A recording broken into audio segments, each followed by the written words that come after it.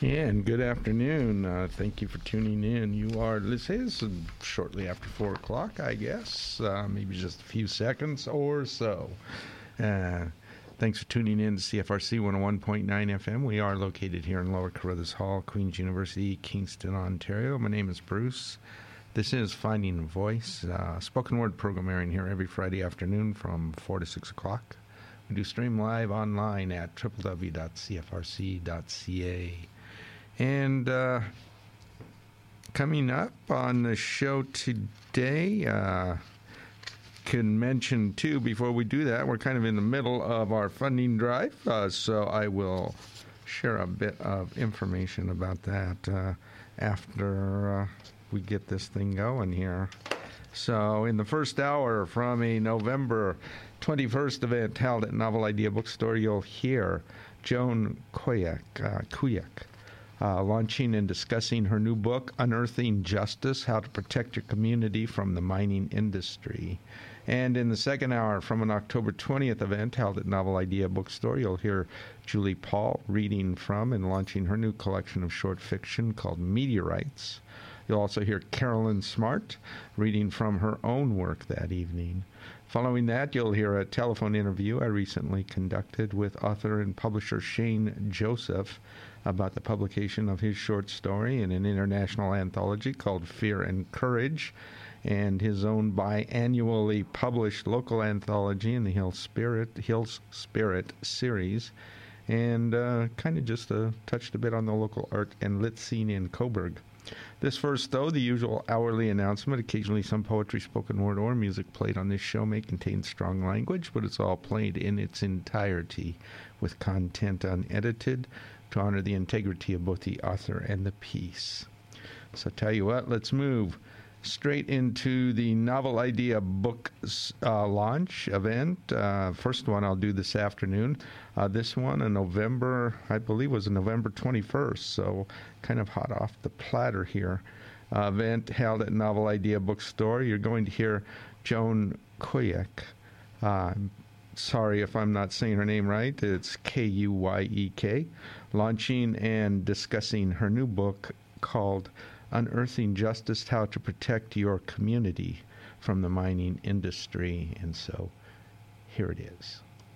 So I'm here to introduce Joan and her book, and Nicole's poster, which is on the front of the book, and in the guts of the book are also Nicole's graphics. So this is a good thing. I don't want to say much. Joan was a city councilor here. When, Joan? 1968, 68, 69, or 69, 70. I'm not sure. As a member of the Company of Young Canadians? No. No? No. You weren't a member? No, I wasn't. I was a member of the Association for Tenants Action Kingston with Dennis. And you weren't CYC volunteer? I never was, but this guy was. Oh, okay. And so we both lived on his salary. $130 a month. I was Can't do that anymore. Company of Young Canadians. Ah. Back in 71. Just before it imploded, yeah. And there was a book launch here for Maud Barlow's book, I think, earlier this week. Or somewhere else, I think. Yeah, it was at the library. Not at the library. It was in the Debbie Wells room. It was right in the Debbie Wells room, yes, yeah. On behalf of the Council of Canadians, otherwise known as the Company of Old Canadians. What can we say about Joan and her book? That's enough. What? You said enough.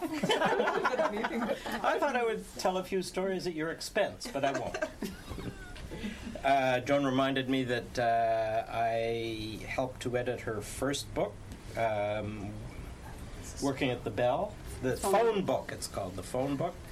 And that was in 1979 or so. Yep. And Joan has gone on to do several other books, the most recent of which we have here tonight, Unearthing Justice. So I won't say anything more except to welcome you to Kingston. Thank you. Are you thanking me for stopping? Yes. I'm not sure. This is a figure out where I should We get, stand. a lot of people go around the back and then they have, Oh, A dramatic they have, entrance. yes, they are more comfortable and they can lean forward or can sit everybody- down. Can I move this book? Yes. It's blocking my view of people. Here we go. Okay, I will. I'll do this. Can you hear me okay, I Jeffrey? hear you loudly and clear. Okay, so I'm really, really happy to be here. I thank everybody for organizing this event, Jamie and Roberta, who can't be here tonight, and the bookstore for doing it and taking a risk on having a number of books here for sale. I did spend time in Kingston, but I left in 1970 to move to Sudbury, which, as most of you will know, is Canada's largest mining community. And at that time, it was a time of expansion, and there was 30,000 people working as blue-collar workers between Inco and Falconbridge, the two companies there. And it was a real young person's town. Like, it was a pretty wild place. There was almost no housing. A lot of our friends were living in tents, and some of them were renting what amounted to a closet for $45 a week, which that was a lot of money in those days. It was sort of like Fort Mac was in Alberta a number of years ago now. And it was, you could get stoned walking into the Colson Hotel and taking a deep breath. It was just a wild place to be, and as a young person, really exciting and fun. And they were like that because they were expanding the mines. Sudbury has had mining for 125 years, and the things they mine there are nickel and copper, and a number of the precious metals that are associated with them. And I think there's been something like 24 or 25 mines in Sudbury over the years, most of them underground. And they have smelters, they've had refineries, they've had railway lines and slag piles and all that stuff. And mostly when I moved there, we were interested in working in the community and getting to know. I wanted to learn from a guy named Weir Reed, who was the education director for the Mine Mill Union. And Weir had been seriously red-baited in the 50s when the Western Federation of Miners was being booted out of the mines by the steelworkers. And he died a couple of years after we got there. He just fell apart. But I learned a lot from Weir, and I was always grateful that I'd been able to go there and learn from him. But you know, out of all that fun that lasted until about 1972 when the construction was over and the whole industry just, half the workers were gone. They went back to the Maritimes, or they went back to Newfoundland, or they went back to Alberta at that point. A lot of them went to Elliott Lake to work in the uranium mines because they were opening up. And all of a sudden, you were sort of faced with the reality of what this town actually looked like. And at that point, Sudbury, for almost 80,000 hectares, was burned black by the stuff that came out of the stack. Mostly sulfuric acid that would mix with the particles and spread on the landscape. And it looked like the moon. There would be places where there were petrified trees growing up, and yeah, it was a pretty awful place. And most of the lakes and rivers around that area had been poisoned with acid rain. And some of you will remember that was the time when the Acid Rain Coalition formed and started really fighting to get the acid rain cleared up. But there's a whole lot of stuff we didn't know, being there as just young people who were working with the mines or having friends working in the mines. And one was that both Inco and Falconbridge were expanding at an enormous rate in other countries of the global south. So they were in Africa, and they were in Latin America, and they were in Indonesia, and they were all over. Jamie has written actually a book about Inco at Home and Abroad, which was about that time of expansion. John Deverell did one about Falconbridge, and they were just predators as they moved out. And I don't think we did get engaged in some of that, but what never occurred to any of us to look at until maybe about 1975 or 76, when I started meeting the Anishinaabe people who had lived there before the mines or knew about the mines, and realized that all this all this was happening on the lands of the Anishinaabe people, the Atacamishing Anishinaabe, whose land it was. And that where Sudbury was where their major food sources were, because the rivers came together there. There was lakes and streams. And there were people who still remembered coming home to their hunting camp and discovering it burned to the ground, or going fishing and discovering that the lake had disappeared, or finding out that their favorite berry patch had been completely trashed. And later I found out that not only had that happened, but when they drew up the treaty with the Atacamishing Anishinaabe, they built the boundaries of the treaty area so that it would actually eliminate where they thought the biggest copper and nickel deposits were. Mm. And there's now a lawsuit from them against the federal and provincial governments for $600 billion. It's in abeyance at the moment, but it's there because they think that's the value that they're owed out of what has been taken out of the community. And that community, that whole area has produced $1 trillion worth of wealth for the people who own and invest in those mining companies over the years. So it's stunning. And if you go to Sudbury now, I mean, since 1980, there's been a major regreening program that scientists at the university put enormous effort into figuring out how to do. And they have to basically lime all those hills, spread tons of lime on the hills, and then they spray a plasticky thing on them to hold them in place, and then they plant ryegrass, and eventually nature takes over and starts coming back in these areas. But I heard a stunning statistic on the radio the other day, and that was that out of all this effort, they've actually managed to regreen 3,500 hectares of land.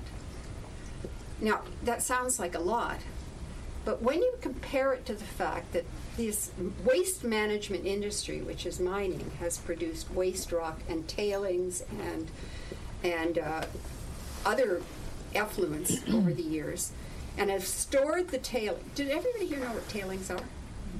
Tailings are the rocks that are left over, the slime that's left over after they've crushed up the ore. There's one of the 4 tailings impoundments in the Sudbury area is 3,500 hectares. It's 35 square kilometers. So they may have regreened that, but there is a tailings impoundment, which is going to have to be maintained forever, that's as big as the area that's taken them 40 years to regreen. And I just find that a sort of stunning comparison. So out of the time that I was sort of figuring all this out and working in different community groups, I started learning a lot more. And you find when you live a place a long time, and you folks will know this, it gets into your blood. You're eating the food from the land, and you're living there, and it shapes how you think.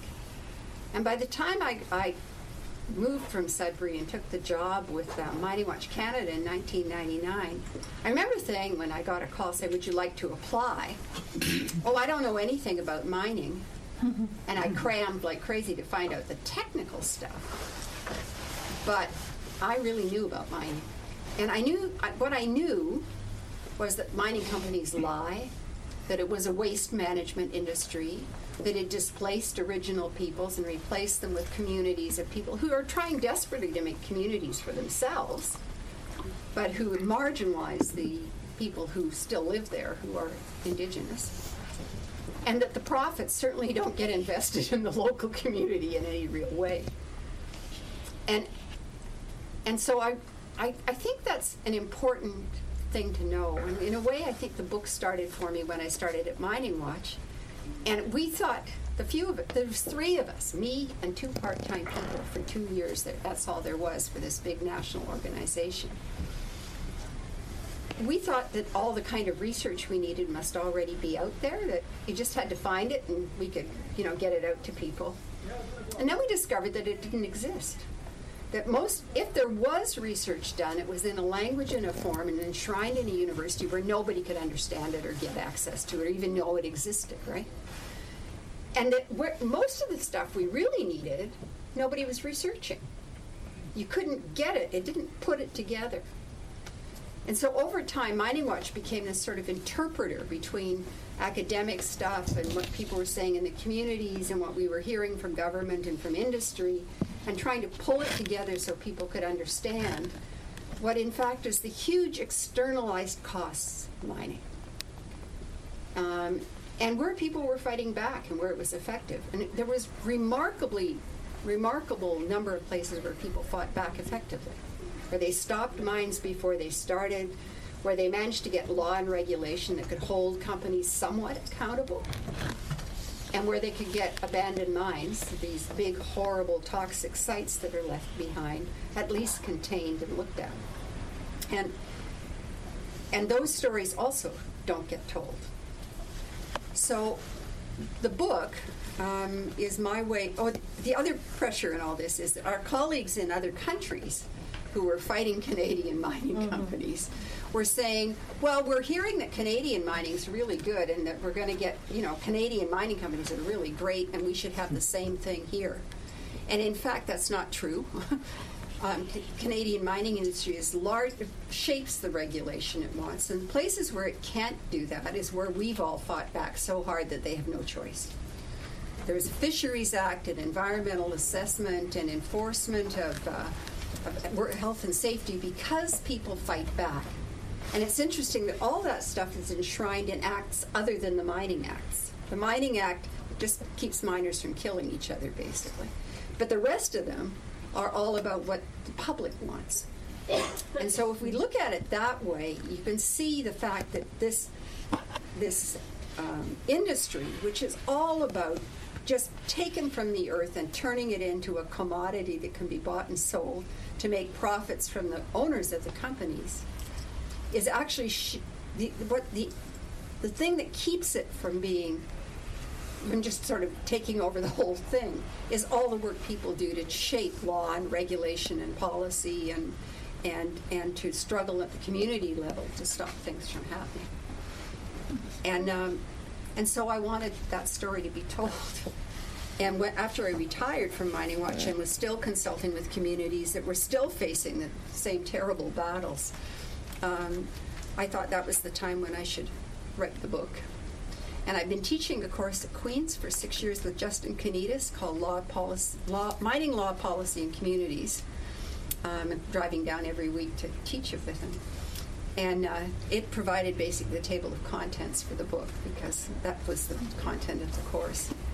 And I'll be grateful to Justin forever for making that possible to do that course.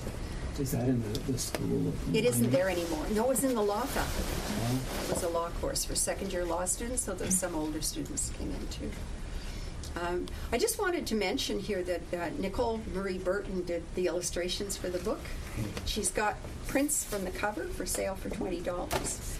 And it was an absolute delight. And frankly, if it weren't for Nicole's wonderful drawings and the great layout and work that Between the Lines did on the production of the book, I don't think it would be getting the reception it is because it keeps it from looking like a heavy academic text. So I just want to say that and to welcome you here. And if people have questions or comments or anything they'd like to say, yeah. Joan, I remember in the late 70s, the Ontario government put caps on Inco emissions. Am I right? Yeah. Well, they've done that over and over. Right. Yeah. I just remembered it was quite. Now, having said that, the reason I remembered is I had a roommate from Queens in Sudbury, and I went to see her, and I will never forget being driven through Coppercliff, and I just thought, this is unbelievable. Shocking. I mean, talk about the moon, a lunar landscape. Yeah, and people in Coppercliff live nestled right up beside the smelter. Unbelievable. Yeah, Little Italy. And they were right beside it, and you could see the base of that huge stack rising right out of the town. It looked beautiful at night. People made out like crazy to the slag pouring too. She lived in Sudbury? Well, no, but I used to visit a lot. Yeah. People would just get love stoned and then go out and see the slag pouring. Slag You know. coming You down. didn't have to be stoned, actually. It It was was better. actually what it looked like was Mordor in Lord of the Rings. It really did. It was quite frightening during the daytime, but these spores would come down and they'd make shapes. Oh, it's Yeah, they're wonderful. quite beautiful. Yeah. Ed Bertinsky's done a whole lot of beautiful photographic images from the tailings there. Anything else? Yeah, I'll ask Cece. a question. Because I glanced at the book and I was really shocked that the Canadian mining industry is just massively bigger than any other country's mining industry in the world or even continent. Where does all the income go? Does it all go into pockets? Does it help support services in Canada, for example? The way that things help, industries in Norway or, Scotland help support them. But I was curious, No. if it's that big, is it just going into, shareholders' pockets? Well, that's what it actually the mining industry, one of the chapters in the book talks a lot about that. The industry pays almost nothing in taxes. I can remember being in front of a Senate committee on finance or something in the early 2000s, and the chair I was asked to I presented a brief that talked about how the industry was causing all these problems in the waste management industry, and it was undermining governance in other countries and here and so on. And one of the senators got redder and redder in the face and finally said, "But they pay billions in taxes." And I didn't know. And so I had to say, I don't know. And I went back to the office and started researching it and found a report by Jack Mintz, which is the only one of its kind, and it was written in 1997. Mintz is a Tory of the yin-yang. I mean, he's really, really conservative economist. And the mining industry paid the lowest marginal effective tax rate in the whole country of any sector, and I think it was something like 5.7%. And all the mining in the country and all its taxation had only paid something like $250 million in the previous year when he did that study.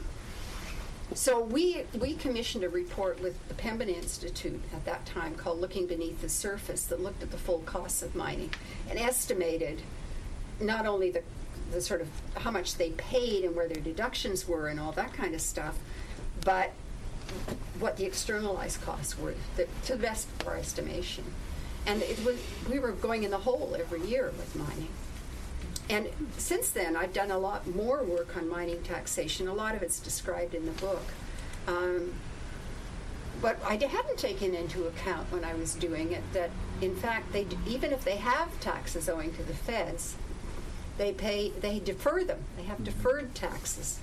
Most of them manage to leverage loans and things so they don't have any taxes. But if they do, they defer them. And when I didn't know that, and I was in a launch actually in St. John, New Brunswick, and there was a company guy there who used to work for Placer Dome, and he was their major lobbyist, was a communications man. And I was a bit nervous. I thought, and anyway, it turned out that he agreed with everything I said. And then he told a story about lobbying for Placer Dome early on in his career with them. And they went to see some ministers of the federal government, including the finance minister. And in that process, they were all saying, well, it must pay billions in taxes. And he phoned his office and he said, I don't think they know much about taxes. What do we pay in taxes? And they said, tread very carefully, Colin, we don't pay any. And then he said, they don't pay any because they can defer all their income tax, and then they agree to pay it the year that they were losing money like crazy at the closing of the mine. I hadn't even included that in my analysis. So if that's the case, we're going further in the hole than I thought. Almost no mining companies can exist without enormous public subsidy. They get subsidies for infrastructure, they get subsidies for roads, they get subsidies for training, they get subsidies for, they get loans, they get grants, and they basically pay no taxes in return.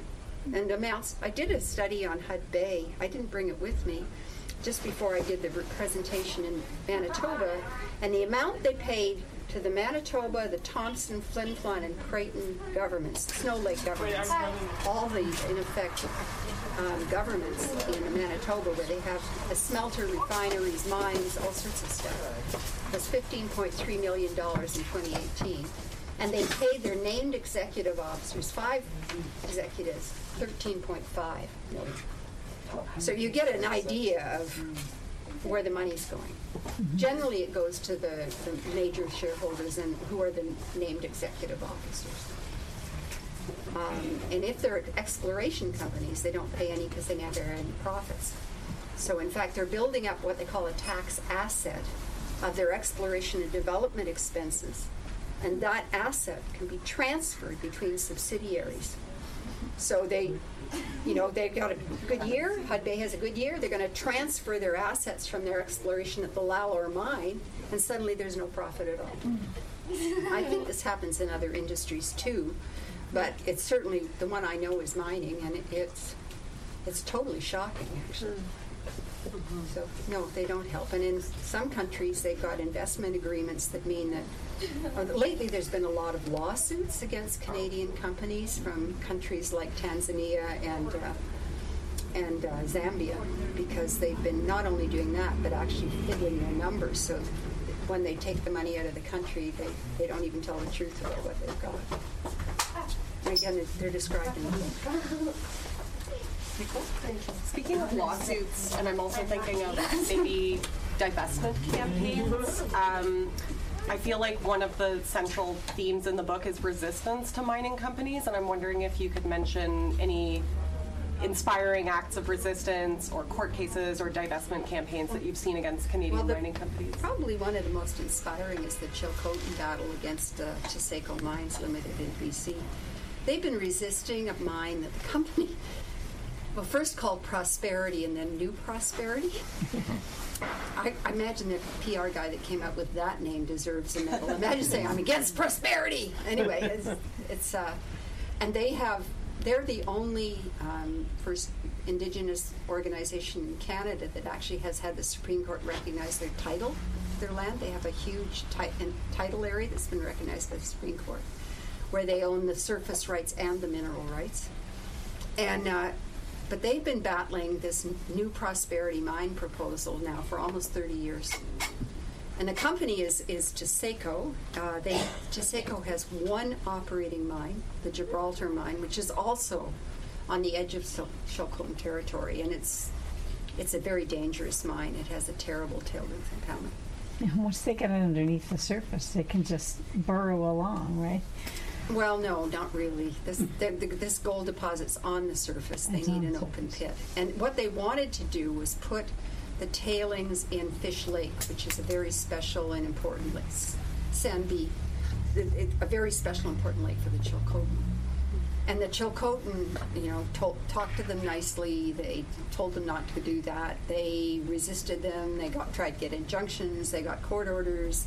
They ended up with Prosperity in an environmental assessment process. The BC government under Christy Clark approved mine, and then the federal government panel review turned it down with a number of reasons, including that the burden would all fall on the Chilcotin. The Chilcotin then they continued to try and build up their communities. So a number of communities in this First Nation.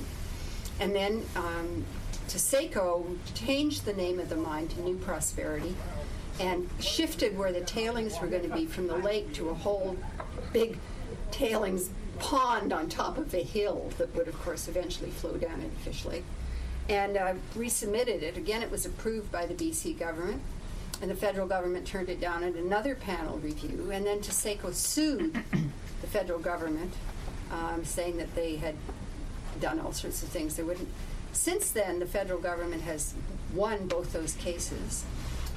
And then in the middle of the wildfires 2 years ago, Taseko applied for and got permission as the last act of Christy Clark's government to start drilling and looking for more exploring right beside the tidal area, which would have the same effect, just ignoring the environmental assessment refusals. And the Chilcotin were forced, while they were fighting these wildfires, to go to court and try and get them stopped. And they've been winning the cases, but they're still having to go there all the time. But they win. They win. And they keep resisting. And they've done, they I think have won the hearts and minds of most of the people in the country. And the other thing that goes with that is they've now just opened a huge solar panel farm. So they're investing in other kinds of business and other kinds of activities. One of the biggest problems that Chilcotin ran into is that the people in Williams Lake, the nearby resource town, were pretty racist, really resistant to them, and the white folk in Williams Lake had to organize during all those hearings and stuff to show that the people who were running the town weren't speaking for them. And there was a lot of huge battles and some really nasty stuff that went on, but I think they succeeded in doing that. And a lot of it actually was organized by Council of Canadians chapter there. They did a marvelous job. They called themselves Friends of Fish Lake, and they did a great job. So, and the fact that they've, I think, protected that land, they're now trying to get more of their title recognized. And that's the highway there. I had my master's in social work training at Williams Lake for summer when I was going to UBC, and I was working directly with the Indigenous community. Yeah, well, that would be them. Yeah. But the tragic thing, that's a deserted area. It's mostly ranches and reservations. Yeah. Cowboys and Indians. Yeah. Well, the Indians are cowboys, actually. Yeah. But that is the highway that has where we've lost so many murders. Yes, it is. Ones. And that's the racism and yeah. Well, Highway 16 is just as bad. It's the one north of there that goes from Smithers through that area. Yeah. But they've done a remarkable job. This company is just, it's a real lesson about how these mining companies work. They're part of a network of companies called Hunter Dickinson Incorporated. And they're basically 5 old white guys. Robert Dickinson and Robert Hunter, who died, and then Russ Hallbauer and Ron Thiessen. And they form companies, like exploration companies with different names, like Northern Dynasty and North Cliff Resources and Amark. And different ones of them sit as the president and the CEO and the CFO on these different ones, and they pay themselves $200,000 to $300,000 a year out of shareholder. They sell shares in these companies, public companies, and they pay themselves $200,000 to $300,000 a year for basically doing nothing. And then they hire Hunter Dickinson Services Incorporated to do the exploration, and they also sit on those boards. So they just keep moving the money around, and when they report on the company, like Northern Dynasty, they do a consolidated report. But when you look at their financial statements, they've got like Northern Dynasty, which is behind the Pebble Mine in Alaska, which is going to destroy the biggest wild sockeye salmon run in North America, if it ever goes ahead. Northern Dynasty has 23 subsidiaries, and it isn't even an operating mine. But it's all to move money around and hide responsibility and so on. They're the same people who are behind the Taseko mine that's causing this misery for the Chilcotin. And their only operating mine is Gibraltar. And Gibraltar does make money. It's a copper molybdenum mine.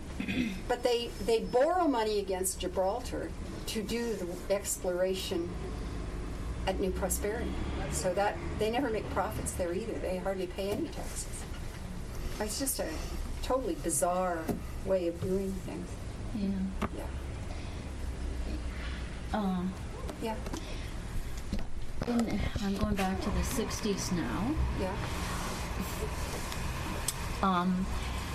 My dad was hired by Ingo and Falconbridge to be the electronics, the one who this was a brand new quarry that was going in Acton, and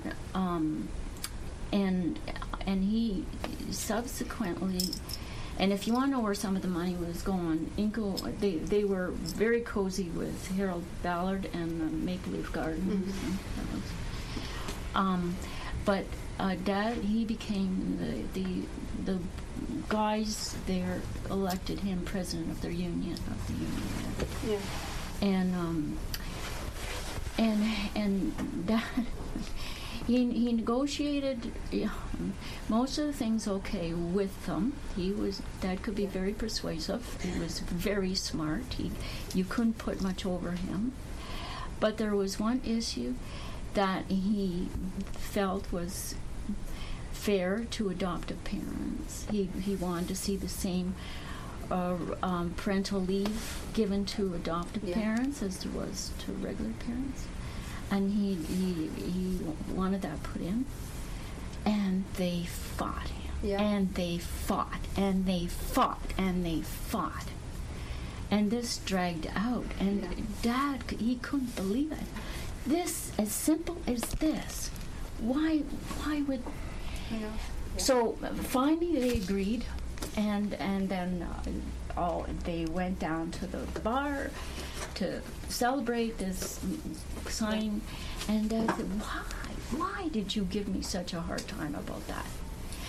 And don't you know?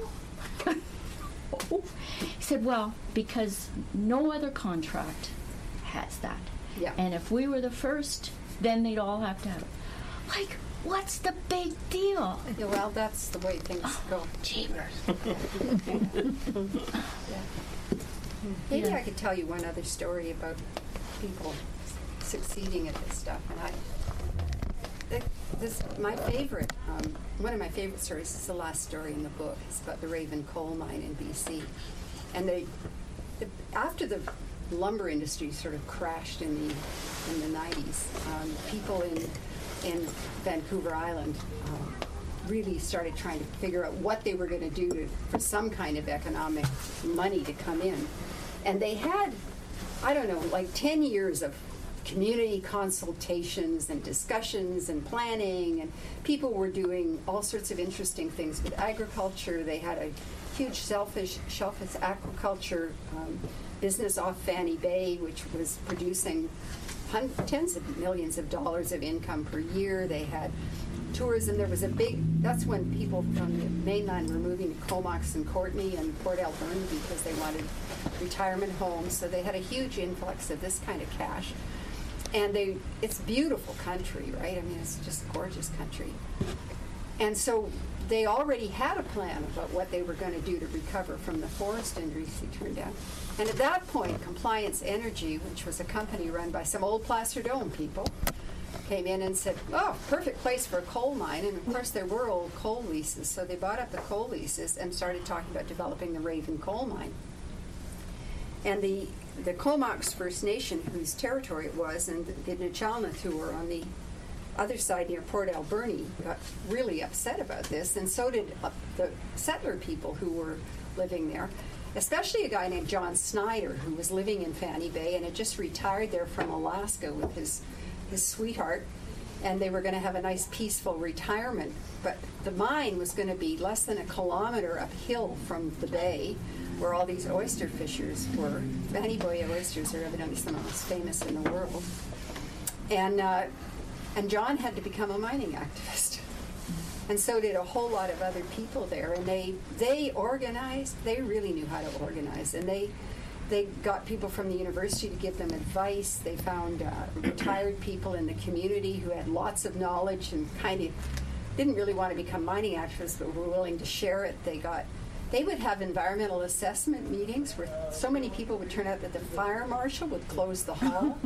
They had petitions. They celebrated the alternatives that they had in terms of how people could act. And the upshot of it all was that it was the first mine that had ever been turned down by the BC Environmental Assessment Office. Mm-hmm. And they won. And I still love the story because it was just so inspiring. And all these people who really had just gone there to retire ended up having to do everything to stop it. And they did. So that's it. Is there other stories or anything people wanted to add? Thanks for coming out. It was wonderful. Thanks very, very much to the How is the Novel Idea. sorry, how is the the big collapse of the dams? The Mount Polley disaster. Yeah, like how is that kind of influencing the whole mining There's culture? terror, I think. There was a tailings dam, Mount Polley mine in British Columbia, actually one just like the dam at Gibraltar mine that DeSafe owns, that turned out to have been built on what they call GLU clay. And it slipped, and the dam split, and the tailings, these water-saturated toxic material, 25 million tons of it, poured down Hazeltine Creek and into Quesnel Lake. It's wiped out the creek. It was an awful place to see. And it was on the territory of the Tsatsouil First Nation. And people got really, really upset. It was the biggest environmental disaster in Canadian history. Well, actually, I'm not sure it was, but it's one since we've recorded it. And then a couple of years later, in 2015, there was one in Brazil by Vale, the company that's net bought Inco, and another one in 2019, January this year, that killed 252 people.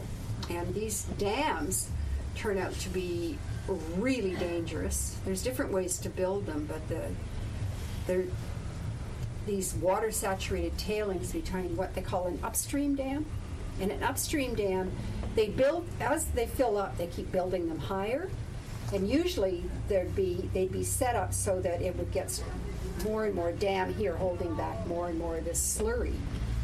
But in an upstream dam, they just build little increments on top of the old ones, and they're not very stable.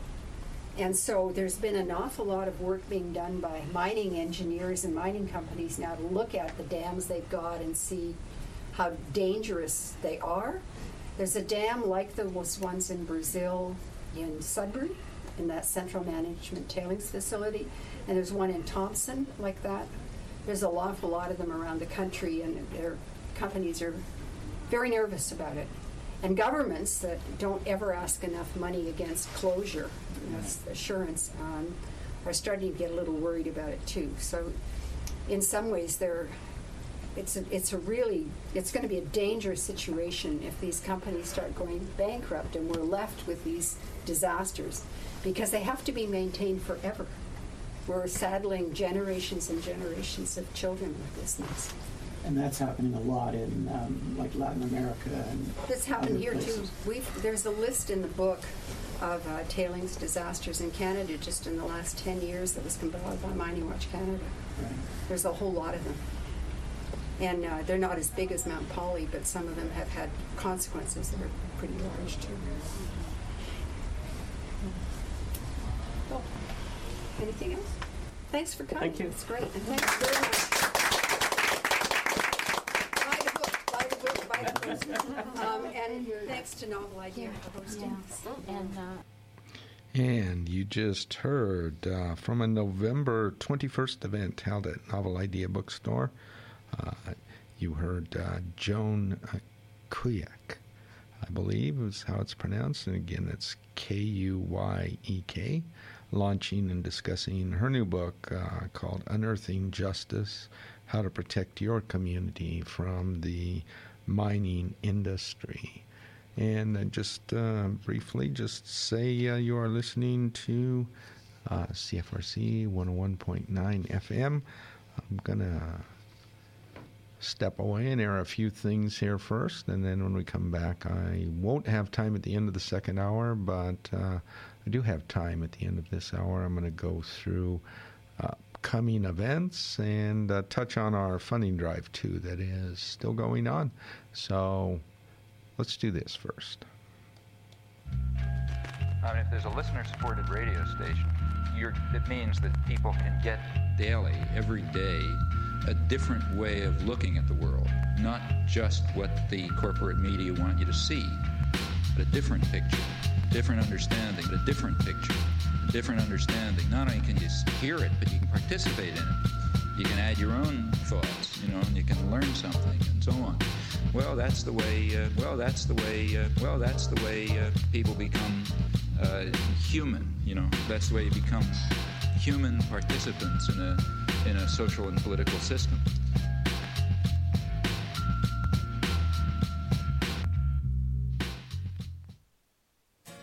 Friday evenings at 6 p.m. here on CFRC, listen to Saltwater Music, a show covering all musical genres from the East Coast of Canada. Celtic, of course, but also rock, jazz, blues, folk, and a lot more. I'm your host, Rob Carnell. Tune in to Saltwater Music Friday evening from 6 to 8 here on CFRC 101.9 FM. Or you can catch us on the web at www.cfrc.ca. And for our listeners out east, that's 7 p.m. Atlantic and 7:30 Newfoundland.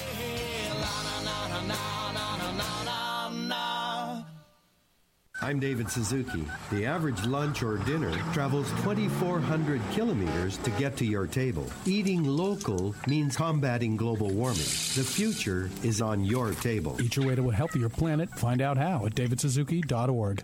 Folk Everything, every Saturday morning from 10 till noon on CFRC. Traditional folk, modern folk, future folk, and strange deviations from the norm. Hear the legacy of folk music and discover new favorites and forgotten classics on Folk Everything. Join me every Saturday morning at 10 for a romp through folk culture here on CFRC. Says a red Molly to James, that's a fine motorbike.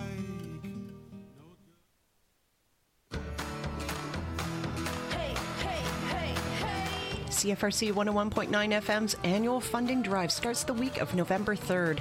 The Student Choice Initiative has put a big dent in our coffers, and we need your support to maintain operations, increase local news, sports, and arts coverage, and to continue providing programs, services, and training for community members seeking to share their voices, perspectives, services, and more for the benefit of the whole community. Please help by donating online through our GoFundMe campaign, found through our website, www.cfrc.ca, and through social media. We need your help more than ever. Donate this November.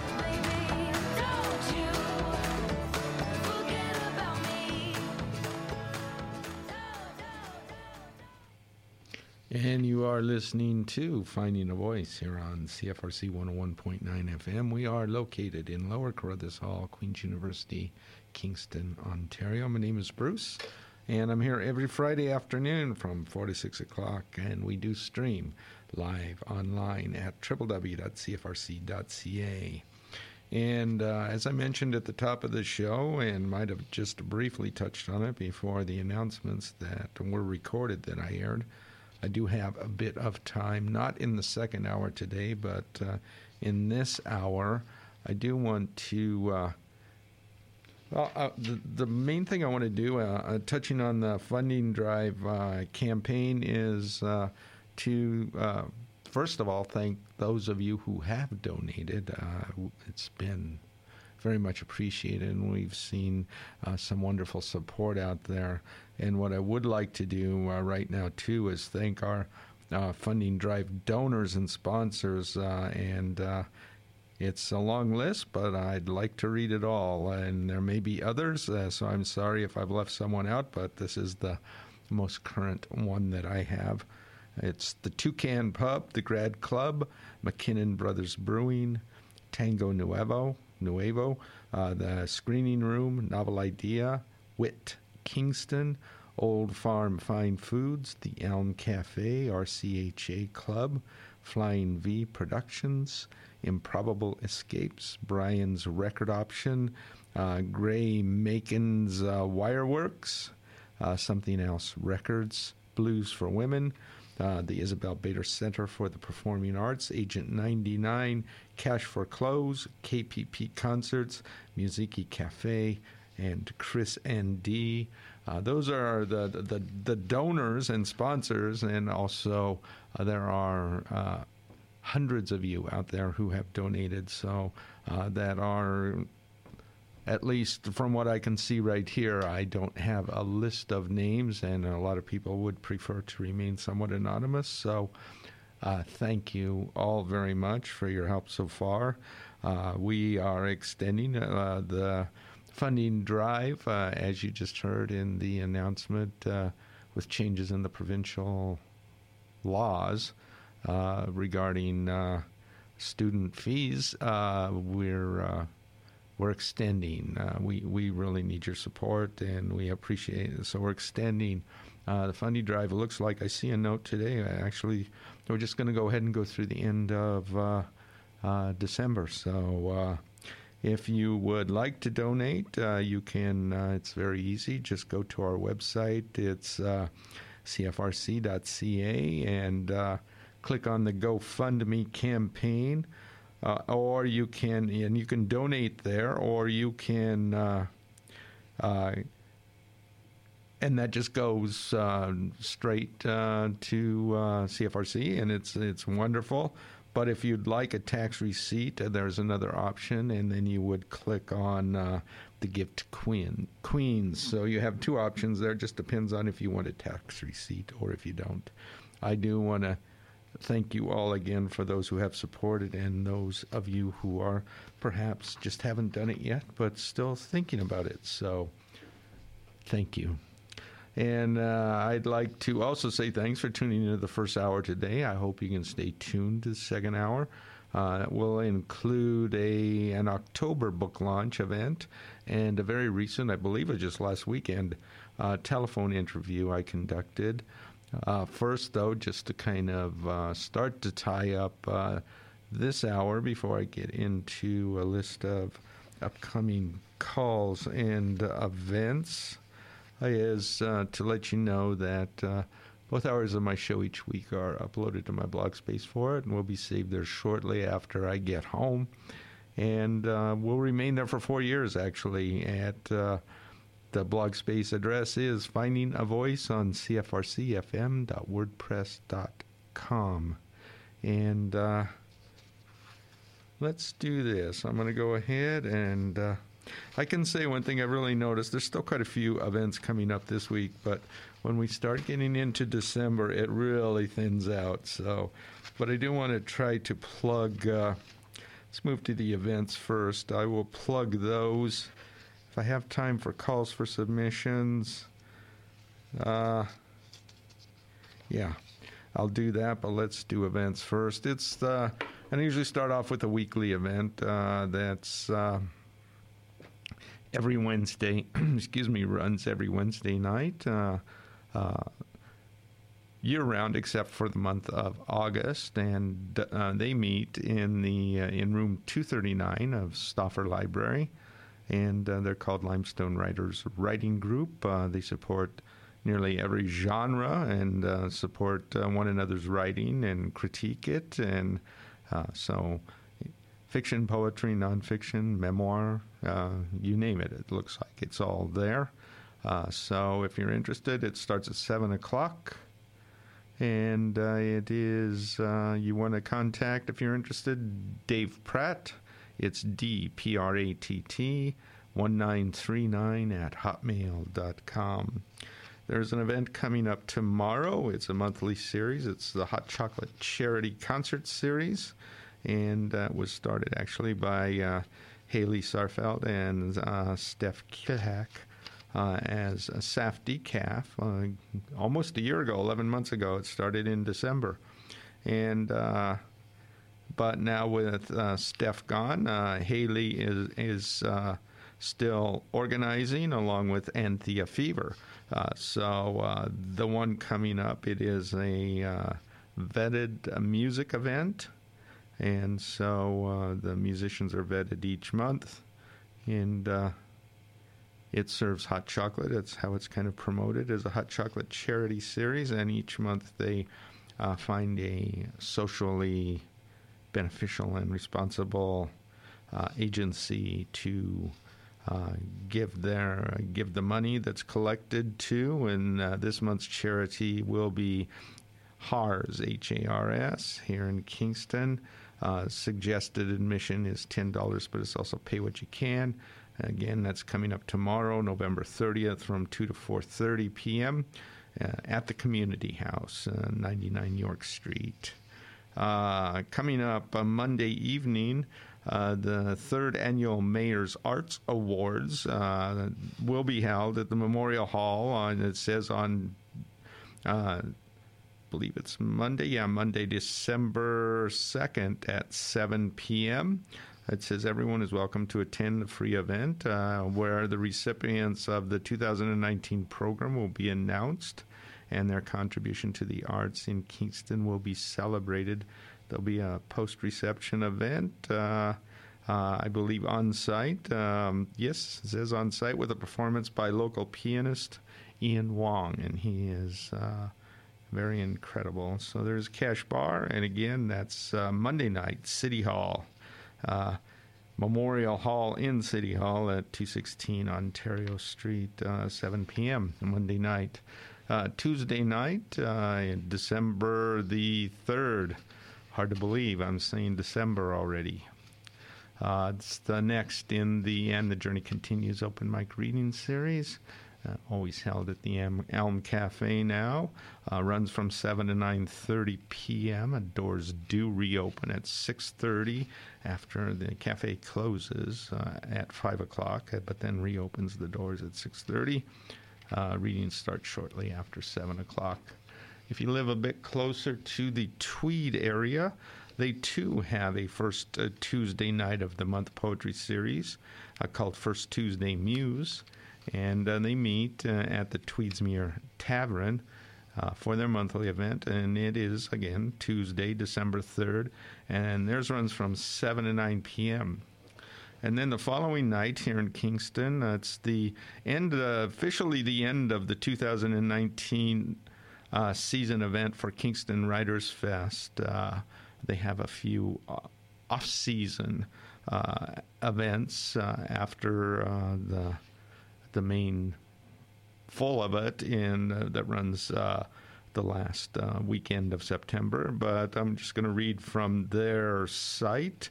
It says, join Kingston Writers Fest for a final event of the 2019 season, featuring award-winning author, journalist, and human rights activist Sally Armstrong. It says Sally will present her new book, Power Shift, The Longest Revolution, the subject of her 2019 CBC Massey Lecture. Books will be available for sale, and it is buy your tickets in advance, $20, $25 at the door. I would double check and make sure there are still seats available. I would think that perhaps there still are. So that again, that's Wednesday, December 4th from 7:30 to 8:30 at the Delta Hotel Waterfront. That's in the Grandview Ballroom, and that's on 1 Johnson Street. So it's right down by the water on Johnson Street. And see what else we got here. A week from this weekend, so it's Art Fest Kingston Christmas Art and Craft Show. Runs Saturday, not this Saturday and Sunday, but the next Saturday and Sunday. And in a new location. They were kind of on the outskirts of town last year, and I believe this is just their second year. But it will feature the work of 125 artists and artisans. There will be holiday shopping, obviously, live music in what they're calling the Mistletoe Cafe. This year it's going to be held at the St. Lawrence College Event Center at 100 Portsmouth Avenue here in Kingston. And runs on Saturday, December 7th from 10 a.m. to 9 p.m. And then Sunday, December 8th from 10 a.m. to 5 p.m. I would suggest you go to the website for complete information at www.artfestontario.com and then /Kingston-Christmas. And they were looking at one point for musicians as well. I don't know if that's still the case. It could be, but you would find that information there. And I've got time for one more. It's a week from Sunday. Might be the last book launch of the year that I'm aware of, but it's going to be held at the Brew Pub. Morgan Wade will be launching Paper and Rags, a sequel to his Bottle and Glass book that came out, 3 years ago, 4 years ago? I'm not even sure. But this it was a wonderful book, so I'm really looking forward to this sequel to it. And it's going to be held at the upstairs in the Kingston Brew Pub, 34 Clarence Street in Kingston. Again, Sunday, December the 8th, from 2 to 4 p.m. So that kind of gets us pretty much through the week. So I didn't get a chance for calls for submissions, but you know what? I wanted to get those, and there aren't too many calls that I have that are expiring immediately, so I'll plug those next week. But now we are into, by a few seconds, the 5 o'clock hour, and I'd like to let you know you are listening to Finding a Voice here on CFRC 101.9 FM. We are located in Lower Carruthers Hall, Queen's University, Kingston, Ontario. My name is Bruce, and I'm here every Friday afternoon from 4 to 6 o'clock. We do stream live online, www.cfrc.ca, and I'd like to thank you for tuning in to the second hour today. And in it, you're going to hear from an October 20th book launch and reading event held at Novel Idea Bookstore, a reading by Julie Paul, as she was launching her new collection of short fiction called Meteorites. You'll also hear Carolyn Smart reading from her own work that evening. And then following my airing of that event, you'll hear a phone interview I did with author and publisher Shane Joseph about the inclusion of his work in an international anthology, his own published local anthology, and the local art scene there in Kingston. This first, though, the usual hourly announcement that occasionally some poetry, spoken word, or music played on this show may contain strong language, but it's all played in its entirety with content unedited to honor the creative integrity of both the author and the piece. So up first, from that November 20, or no, I'm not sorry. I am sorry. Slipping over words here. From that October 20th book launch and reading event held at Novel Idea Bookstore, you'll hear Julie Paul reading from and launching her new collection of short fiction, Meteorites. And again, immediately following that, you'll hear Carolyn Smart reading from her own work that evening. Here we go. Well, hello, everybody, and welcome to the greatest bookstore in Kingston, Novel Idea. And I just want to thank everybody who helps at this store. Thank you very much. You're welcome. And Bruce Kaufman, who is the heart and soul of poetry in this town, as he knows. I am just going to read a few poems today, and then I'm going to turn it over to the main event, Julie. But in the last few readings I've been giving, I tend to start off with the work of a poet whose poetry is out of print. And today I would like to read Bronwyn Wallace.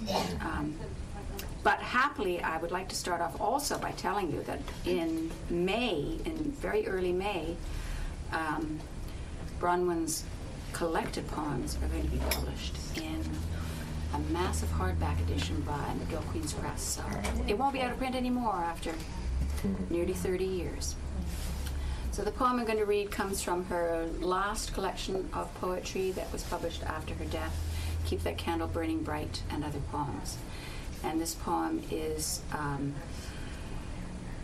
one of the poems dedicated to Emmylou Harris, written in response to Emmylou Harris's songs. It's called Where the Sweetheart Rides the Rodeo Again, and it begins with a quote from Emmylou Harris's Sweet Chariot from the album The Ballad of Sally Rose. Rock of Ages cleft for me, I swung down my hammer out in Joshua Tree. It rang on the mountain and rolled to the sea, and it will ring when they bury me. Thinking of Graham Parsons, his death in 1973 in Joshua Tree, California, OD'd on those personal demons that haunted his whole life, as one bio puts it, and how still unknown individuals stole his coffin and burned it near Joshua Tree Monument. Burning his body, the greasy smoke from it sticking to the wind, clogging their throats with whatever was left in him of the raw mix of carelessness and longing that burns through his songs and in the same breath chokes him. smoke settling in the air that anyone can breathe as his songs fill the lungs of anyone who takes them in, rising in Emmylou Harris's voice to the top of the charts, flowing on into her own music, Boulder to Birmingham, or the Ballad of Sally Rose, blooming from his dying, as each of us blooms from the deaths that nourish us and let us go, the deaths we survive. Hearing her sing like that, my chest tightens, thick with all those voices I cannot name and never acknowledge. How I take whole lives in an afternoon, sitting around listening, drinking coffee, watching the light drift from the pine trees to the garden, touching each thing it rests on freely as we sometimes are able to touch. How it was wanting brought me to these poems, wanting them to embrace that voice as I embrace my lover's body, to be shaped by everything they meet, the way I am shaped by my son, even now, as he grows taller than me into his own life. The obvious, unavoidable weight of it, how we fill each other briefly but perfectly, and then uncurl from arms, wombs, lungs, as carelessly as smoke uncurls across the sky, even the dead, whose dying goes on and on.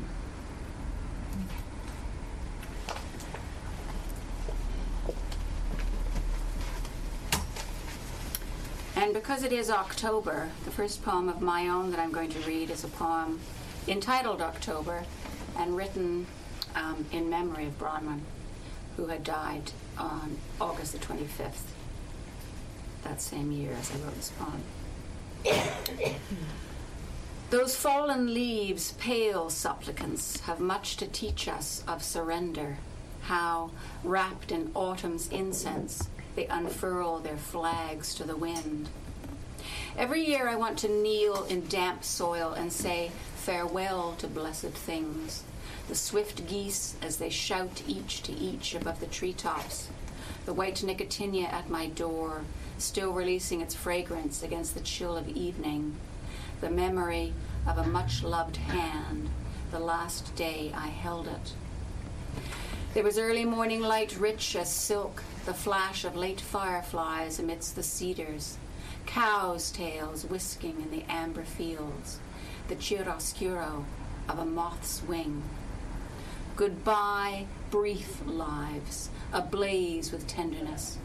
Today the glory of the leaves is enough, for I am learning anew to release all I cannot hold, these moments of luminous grace, saying, here and here is beauty, here grief. This is the way to come home.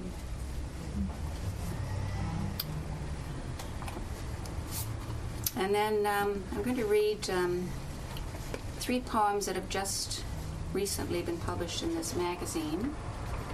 Otherwise, they haven't been published at all. And after 20 years, I've gone back to writing confessional poetry about my own life. Amazing. So this is the first one is a long prose poem entitled Pea Soup. There are 4 people in the car. 2 are grown-ups. They are your parents, and they've been fighting for most of the drive. Now it is dark. Dark because it is the end of the day, but also because words are weighing you down like a hood without eyes, and the car is surrounded by fog.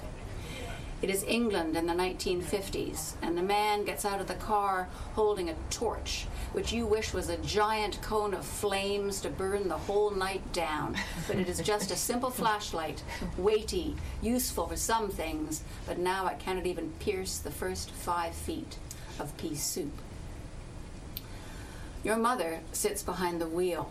She is leaning forward as if she is at the dining table, and her elbows would be up on that dining table, positioning her body for an argument, and she'd have a cigarette in her right hand, one of 60 she would have smoked that day before she laid her head down on the pillow, tasting nothing in her mouth at all, not even grief. At the table, she would have finished off the wine your father poured, and it would slosh around her stomach with the whiskey and the rich red meat she cooked so well. But now she has a cigarette between the fingers, gripping a steering wheel, and she peers out through the windshield at the man she married, walking with the torch into the pea soup. The man, your father, sometimes tells a story when he is driving the car. The story is about another man who pulls his car over to the side of the road and gets out and walks away forever. Your father has said he too will do this. One day he does, but not the way you imagine as a child. One day he walks out of the world itself, leaving things tidy behind him, though that is not entirely true.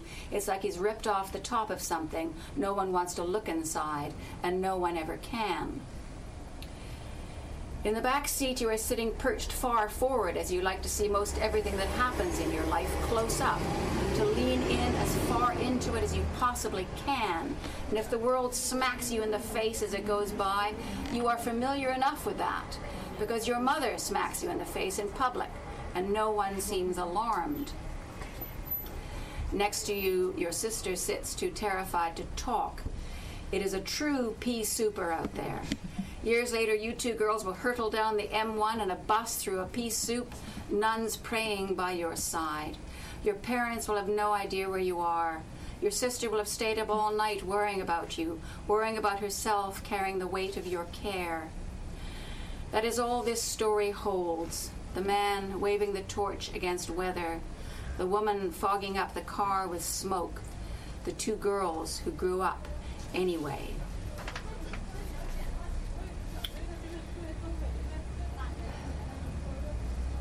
This one is called My Friend is Beaten in the Room Next Door.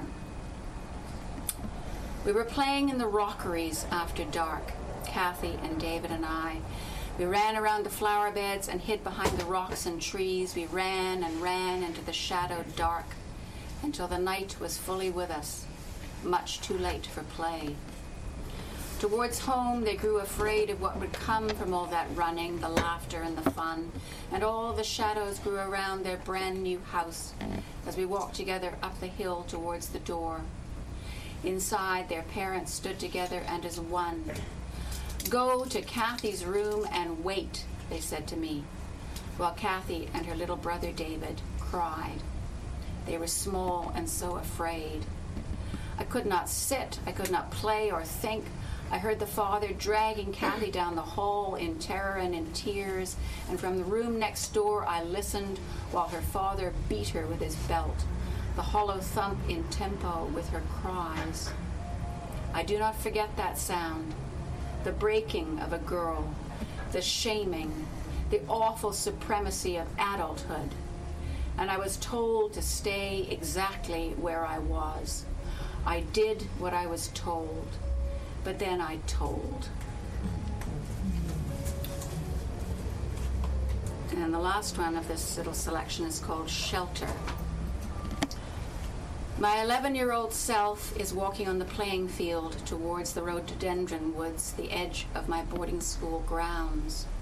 To my right is the single swing where the Lady Caroline explained to me how her mother was a countess, dark hair parting open then closed on her freckled, anxious face. Why do you not go back to America, the girls ask, that place where the president was shot? Is that not where people who talk like you should be? That is not where I live, nor do I live in Canada now, for my parents have sailed away, taking their arguments with them. They do not write to tell me of our future. They do not write at all. Inside the Rhodo woods, the older girls build shelters. We sweep our treehouse spotless every day, brooms of leaves, bent boughs as seats. It is only children here, and we are kinder in a way to one another in the woods. We are a sort of family, and briefly unafraid. It is important who we let inside our shelter. This small one standing eager at the entrance, she might change everything.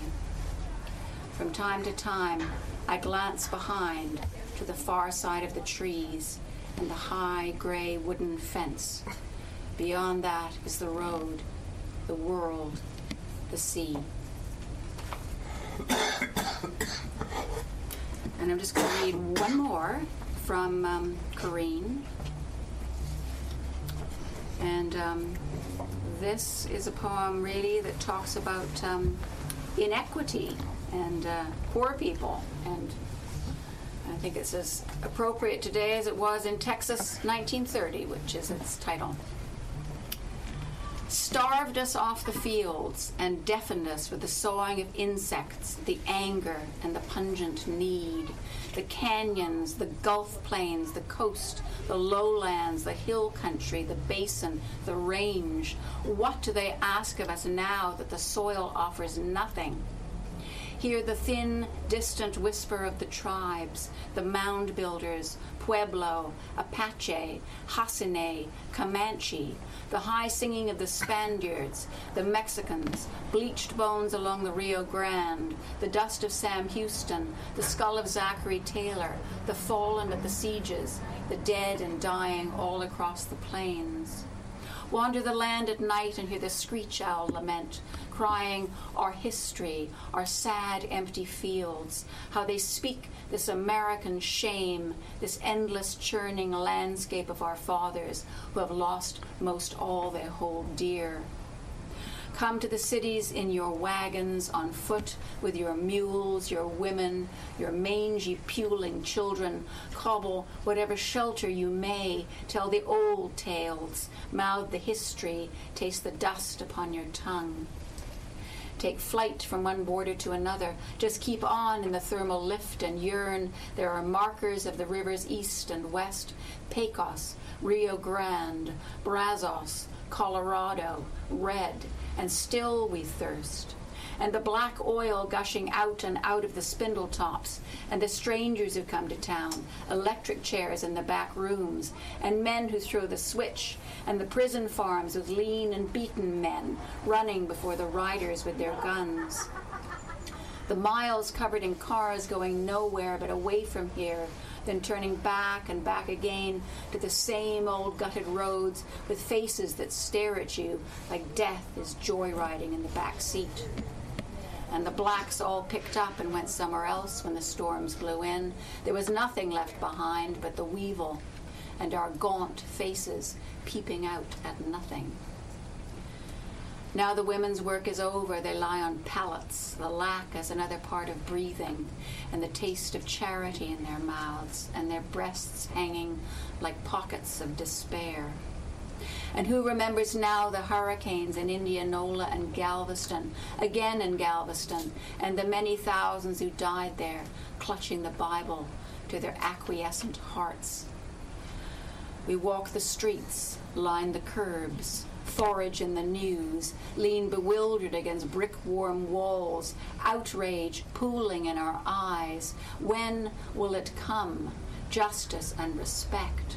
When? Into the long white ribbon of road, the future careens away. Thank you very much.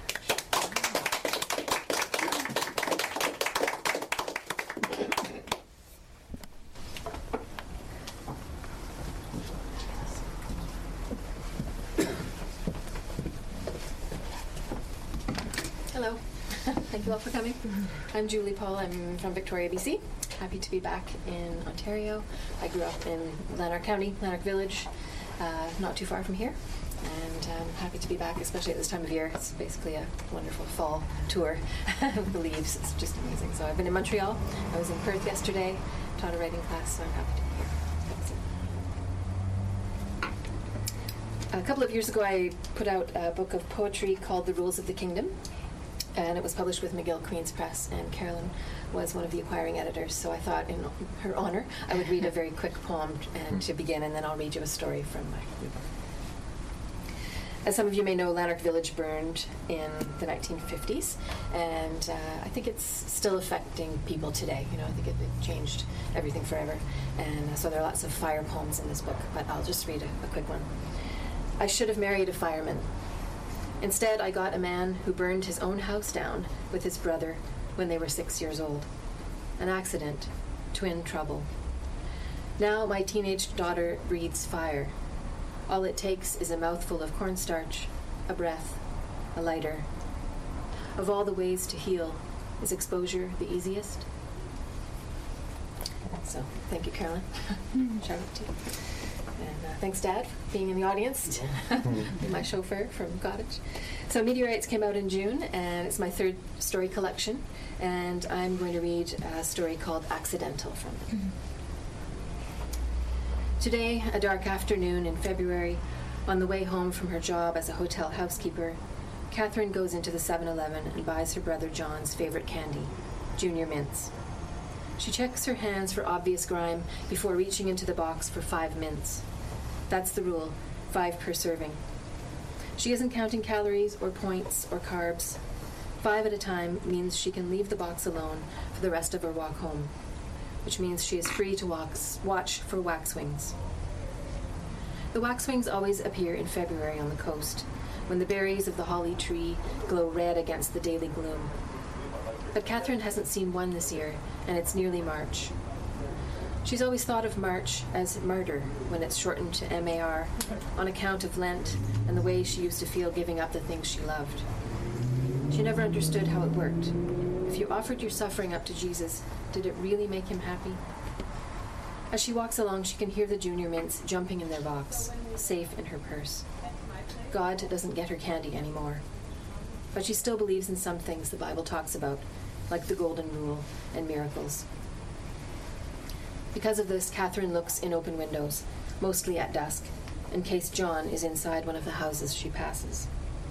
She rescued a stray dog once, brought him into her suite, where he sat on the couch, staring out the window, while she called animal control. 5 minutes later, a man on a bicycle spotted the dog from the road and came knocking. It turned out the spaniel lived 3 houses down. Catherine had thought he was lost when he'd only been on a little walkabout. Still, the man was happy to have him back. He still says hello to her when they pass on the sidewalk. Maybe John, her missing brother, has lost his memory or has just gone out for a wander. Maybe he's in a kitchen nearby, washing dishes, and she will see him from the street. Catherine knows she is well loved at work, even though people might think she's a bit naive. She carries her water in a glass honey jar and wears suede boots in the winter. She buys lottery tickets, picking numbers based on ages she's loved most, years she had the best times of her life, which leaves out, naturally, 13 and 21, as well as all the numbers beyond 26, because she isn't there yet. At 13, she had terrible acne and the largest breasts of anyone in school, and even friends she'd known since preschool stopped hanging out with her. She spent that whole year helping the librarian at lunch and the kindergarten teacher after school. She was particularly good at cutting out hearts, freehand, no fold down the middle to ruin them. At 21, she lost John, the person who had loved her despite and because of and anyway. He used to play around with her name, calling her Cattail and Catkin, Catapult or Catbird, and it was as if he gave off oxygen, like a tree, because any time she spent near him made her feel more alive. With no parents left except the kind they visited in the cemetery now and then, they'd been alone together against the world. The police gave up on the search for him years ago. John went missing when he was her age, 26, and now he would be 31, and every day Catherine sends her thoughts out to him with a coating of light attached so he can see them and follow their beacon home. Where are those waxwings this year? The hummingbirds are plentiful, making the air buzz, and robins with their cocky attitude, and sparrows everywhere. All of the regular birds are abundant, and therefore boring. She wants exotic, rare. She is a speciesist when it comes to birds. Once, when she'd needed it, she'd lived in a hospital at the edge of the Fraser estuary, and the only birds that had caught her attention were the visitors, the fancy accidentals that should not have been there. A whooper swan, a Steller's sea eagle, an American avocet, Prothonotary warbler. Oh yeah, she's all about the bling, she thinks, which is a laugh. Her boots are leaking, her umbrella sags on one side, and her scarfless neck is cold and bare. Fancy indeed. The search continues into March and April, a daily ritual for Catherine, but despite the warming temperatures and the abundance of so many other birds. She needs that waxwing, its crest an elegant variation to so many round, predictable heads, because sighting it would mean that her brother is fine. That's what she's told herself every year. The waxwing is a soldier back from war, and John is lost in action in another kind of war altogether. Oh, the hero's welcome she'll give him, the celebrity he'll become. Once a week, as she has for all these years, Catherine walks past the bus station to check for John. She saw him there once, before he disappeared, on a day when he hadn't known she was following him, and she'd watched as he did his thing. His thing was a secret, she knew that much, and she was no snitch. Still, when he looked up from talking to a blonde woman in ripped pants after giving her a small packet and taking rolled-up cash, his face had turned red beneath a blank and empty stare when he caught her watching. As usual, he's never at the station. In October, Catherine begins a new kind of search. She's been dreaming of black things, gigantic crows and umbrellas and bruises. She has not seen a waxwing all year. Catatonic, catastrophic, cataclysmic. She begins an exhaustive search, obituaries from when he first disappeared, or as far as Google will take her. John Bryan, she types, dead. Death of John Bryan, suddenly. And young man dies tragically. She reads of young men dying tragically all over the place, even one with the same name as her John, who met his end by driving off the ferry dock. But all the photos are not of her brother. The details are wrong. And the drugs are new ones, some hidden in other drugs, so that you don't even know you're taking them until it's all over, just like that. They say it's a peaceful way to go, but that's no consolation. She turns to searching for his description next, in case he isn't dead, only at large, in case he might be wanted by someone else. She enters small-eared man, afraid of rats, double-crowned, voice sweet like cinnamon. Nothing comes up. Then after dinner, there's a face at the patio door. A fluffy orange cat wants in, and after Catherine opens the door, he lets her pick him up. She can feel him purring. He's got a name tag, unlike the dog she rescued, and while she calls the phone number on the tag, Dexter the cat gets a can of tuna. The woman on the other end of the line is ecstatic. Her baby has been missing for 24 hours. When she arrives a few minutes later, she lifts Dexter from Catherine's arms, and it feels like he doesn't want to leave. Catherine begins to cry. The woman throws $20 on the coffee table for her effort and makes a quick exit. Caterwauling, catapult, catalyst. After they leave, Catherine makes a sign on poster board to fit into the front window. "Welcome home, John," it says in bubbly letters, colored like the rainbow. She stands on the lawn to admire it, to make sure it can be read from the sidewalk. And then she strings up white Christmas lights around the window frame just to give it more punch. A few days pass, and the sign begins to buckle. A few more, and the letters fade. Neighbors start to look away when she meets them on the sidewalk, once they've asked about the homecoming. Still the sign remains in the window. Still the lights shine, attracting moths and dust. Catherine begins to leave open cans of tuna on the porch, and junior mints, and bowls of bright red berries she gathers from the park on her walks home, just in case. She sits on the front steps at dusk and sings songs about coming home and a hymn she's heard at church around the corner about putting your burden down. "Come to me," it says, "all who are weary." John was tired all the time before he disappeared. She knew that could mean low iron, but didn't that apply mostly to women? It could have been her. She remembers her mother saying that she was exhausting on more than one occasion. But that was back when she ran the circuit, making a racetrack of the path from living room to hallway, to kitchen, to dining room, round and round. That was back when she had to sit on her hands to keep from picking up the wallpaper, or the label on the HP sauce, or whatever scab was ready. She's tired now, too, tired of waiting, and the waiting makes her tired. At work one afternoon, Catherine crawls into one of the beds she's just made. She takes off her uniform and slides between the cool sheets and frees her long hair from its plastic clip. She turns to the window and sees her brother's face in the clouds above the park. She closes her eyes. When she opens her eyes a while later, did she fall asleep? There's a man right in front of her, in a uniform. "Catherine," he says, "are you okay?" "John," she cries, and leaps out of the bed to embrace him. "You're really here." The man looks toward the door. "Better come," he calls, and her co-worker, Shirley, bustles in. "Ryan from engineering's going to get you home, Cat," Shirley says. "He'll take care of you." Catherine is still hugging the man, unable to let him go. I am home, she says, in my brother's arms. Surely, this isn't Ryan, this is John. Then she is in his arms, fully, because he's picked her up like a bride. They move from the hotel room down the hall, into the elevator, and out through the staff doors to a blue Jeep, where she's set gently down in the back seat. No airbags in the front, she asks. That's why I'm back here? Sure, Ryan says, safe and sound. They drive the short way to her apartment, without her even needing to give directions. Of course, he knows where she lives. Where have you been? Catherine asks.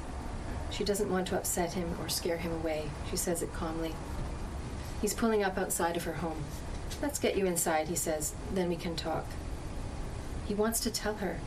And look, he's smiling at the sign in her window, even though it's barely legible anymore, giving her a thumbs up. When they're inside, she gives him another hug. I can't believe you're here. She holds him at arm's length. Promise me you'll stay?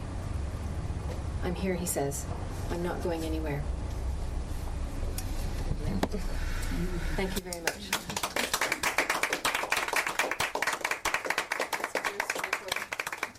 Thanks, a novel idea for having us here. We appreciate it. And you just heard from on October 20th book launch and reading event held at Novel Idea Bookstore. First up, I kind of messed that up at the start. You heard Carolyn Smart reading from her own work that evening. And then you just heard Julie Paul reading from and launching her new collection of short fiction called Meteorites, and she also included a poem ahead of that. So, and with that, you know what? I'm going to do this, and I will be right back. Since 1922, CFRC Radio has been the campus and community radio station for Queens and Kingston, Ontario. CFRC is both listener-supported and listener-created radio, bringing both music and spoken word content to our community on 101.9 FM and around the world on CFRC.ca. Support locally created media. Learn more at CFRC.ca. Do you like to dance? Tune into The Hustle with DJ Bolt every Friday night between 11 p.m. and midnight, where you'll hear all the newest dance, electronic, French touch, booty bass, ghetto, deep, and tech house remixes and more. Let The Hustle take you to midnight and beyond at 11 p.m. on 4 to the Floor Fridays, only on CFRC 101.9 FM.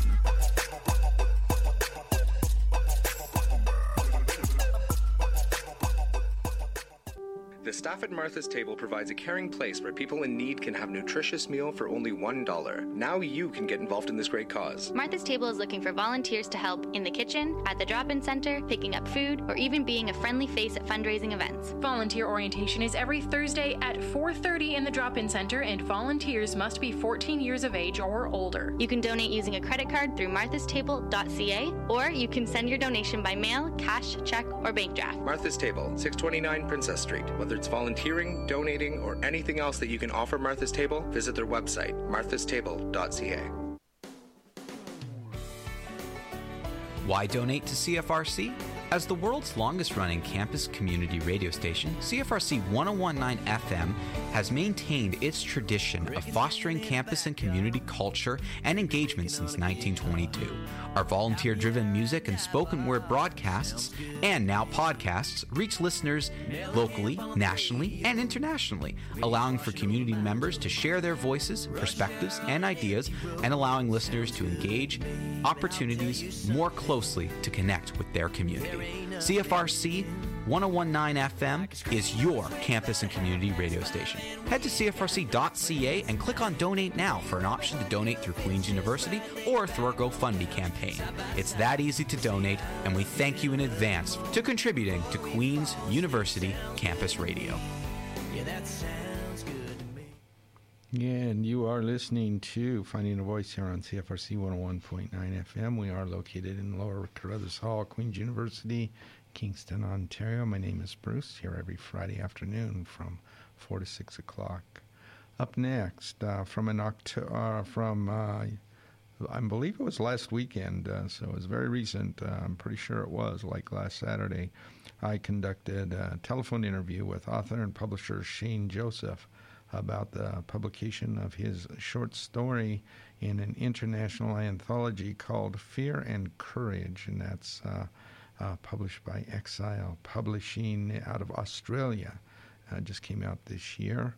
And his own, and in addition to that, we talked about his own biannually published local anthology, in the Hill Spirit series, and that just launched. And also a bit about the local art and lit scene in Coburg. So I'll tell you what, let's just go there. Morning, Shane. How are you? Good, thank you. How are you? I'm good, thanks. And for those of you out there, I'm speaking with Shane Joseph this morning. And how is everything in Coburg? Oh, it's a nice sunny day today. The weather is a little nippy, but everything's pretty good here. Ah, that's wonderful. Well, I'm calling you to talk about a few things, I guess. One of them, maybe we'll start with that because that's how this kind of all started. Yep. You recently had a short story appear in an anthology called Fear and Courage, and I believe it's called subtitled Timeless Wisdom, True Stories that Reveal the Depths of the Human Experience. That's right. And your story in it was called Outliving the Cat. That's correct. Which was a very wonderful short story. I really enjoyed it. Thank you. No, it was actually written about my dad. Yeah, it was. The series, the Timeless Wisdom series, I think is comprised of 4 books. 2 were published this year, and 2 are coming out next year. Oh, wonderful. I have a piece in one of next year's books as well. But this year's book, or one of the books, Fear and Courage, were stories of people who are, past the age of 60, looking back on their lives, and recounting times when they had to make momentous choices, and the fear that sort of paralyzed them in trying to do that, and then how they moved past the fear by actually just getting on with it.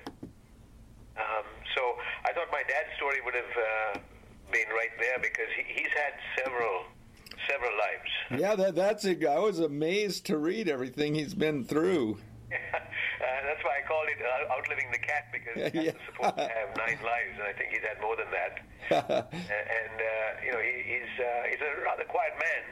He's not an adventurer as such, but it seems that events just catch up with him, and then he's put into these very difficult situations that he has to claw his way out of. Yeah, and he just shines as he comes through those. It was an incredible story. Yeah, I know. So I sent that to the publishers. Now, the Timeless Wisdom series is published out of New Zealand. Yes. And so a lot of the stories that are in this book, there are 25 stories, are comprised of people from what is the old Commonwealth or the English-speaking world. So there's Australia, New Zealand, England, Canada, and the United States. I think I only recognized one other author in there, although I could, there may have been more, but I did recognize one name in there, so I kind of wondered where they were all from. Yeah, no, and the stories are really very tight because they're like 1,500 words a piece. So you really have to distill your story down to the essence in order to get it in there. Mm-hmm. And so it made for a very quick read. I sat and read it over a weekend, and it was great. There's some tremendous stories. I mean, I was reading these, and I was thinking, many of these folks who are the subjects in the story probably are not writers, and they didn't have a means of getting their stories out if these writers hadn't written about them. Oh, that is, yeah. So that's why my dad, he's not a writer. He's never written a book. Yeah. And I decided I would write his story because his story needed to be told. Oh, that's beautiful. That's a beautiful thing. Yeah. So I think it's a good thing that they are doing this series. They're very, very poignant stories. I mean, I can give you some examples of what some of them could be like. There was one story of a 69-year-old Canadian camping out in Florida. Was bitten by a recluse spider, and then gangrene starts to set in, and how that person deals with the situation. There was another one about another 65-year-old who circumnavigates Ellesmere Island, and does this on her own.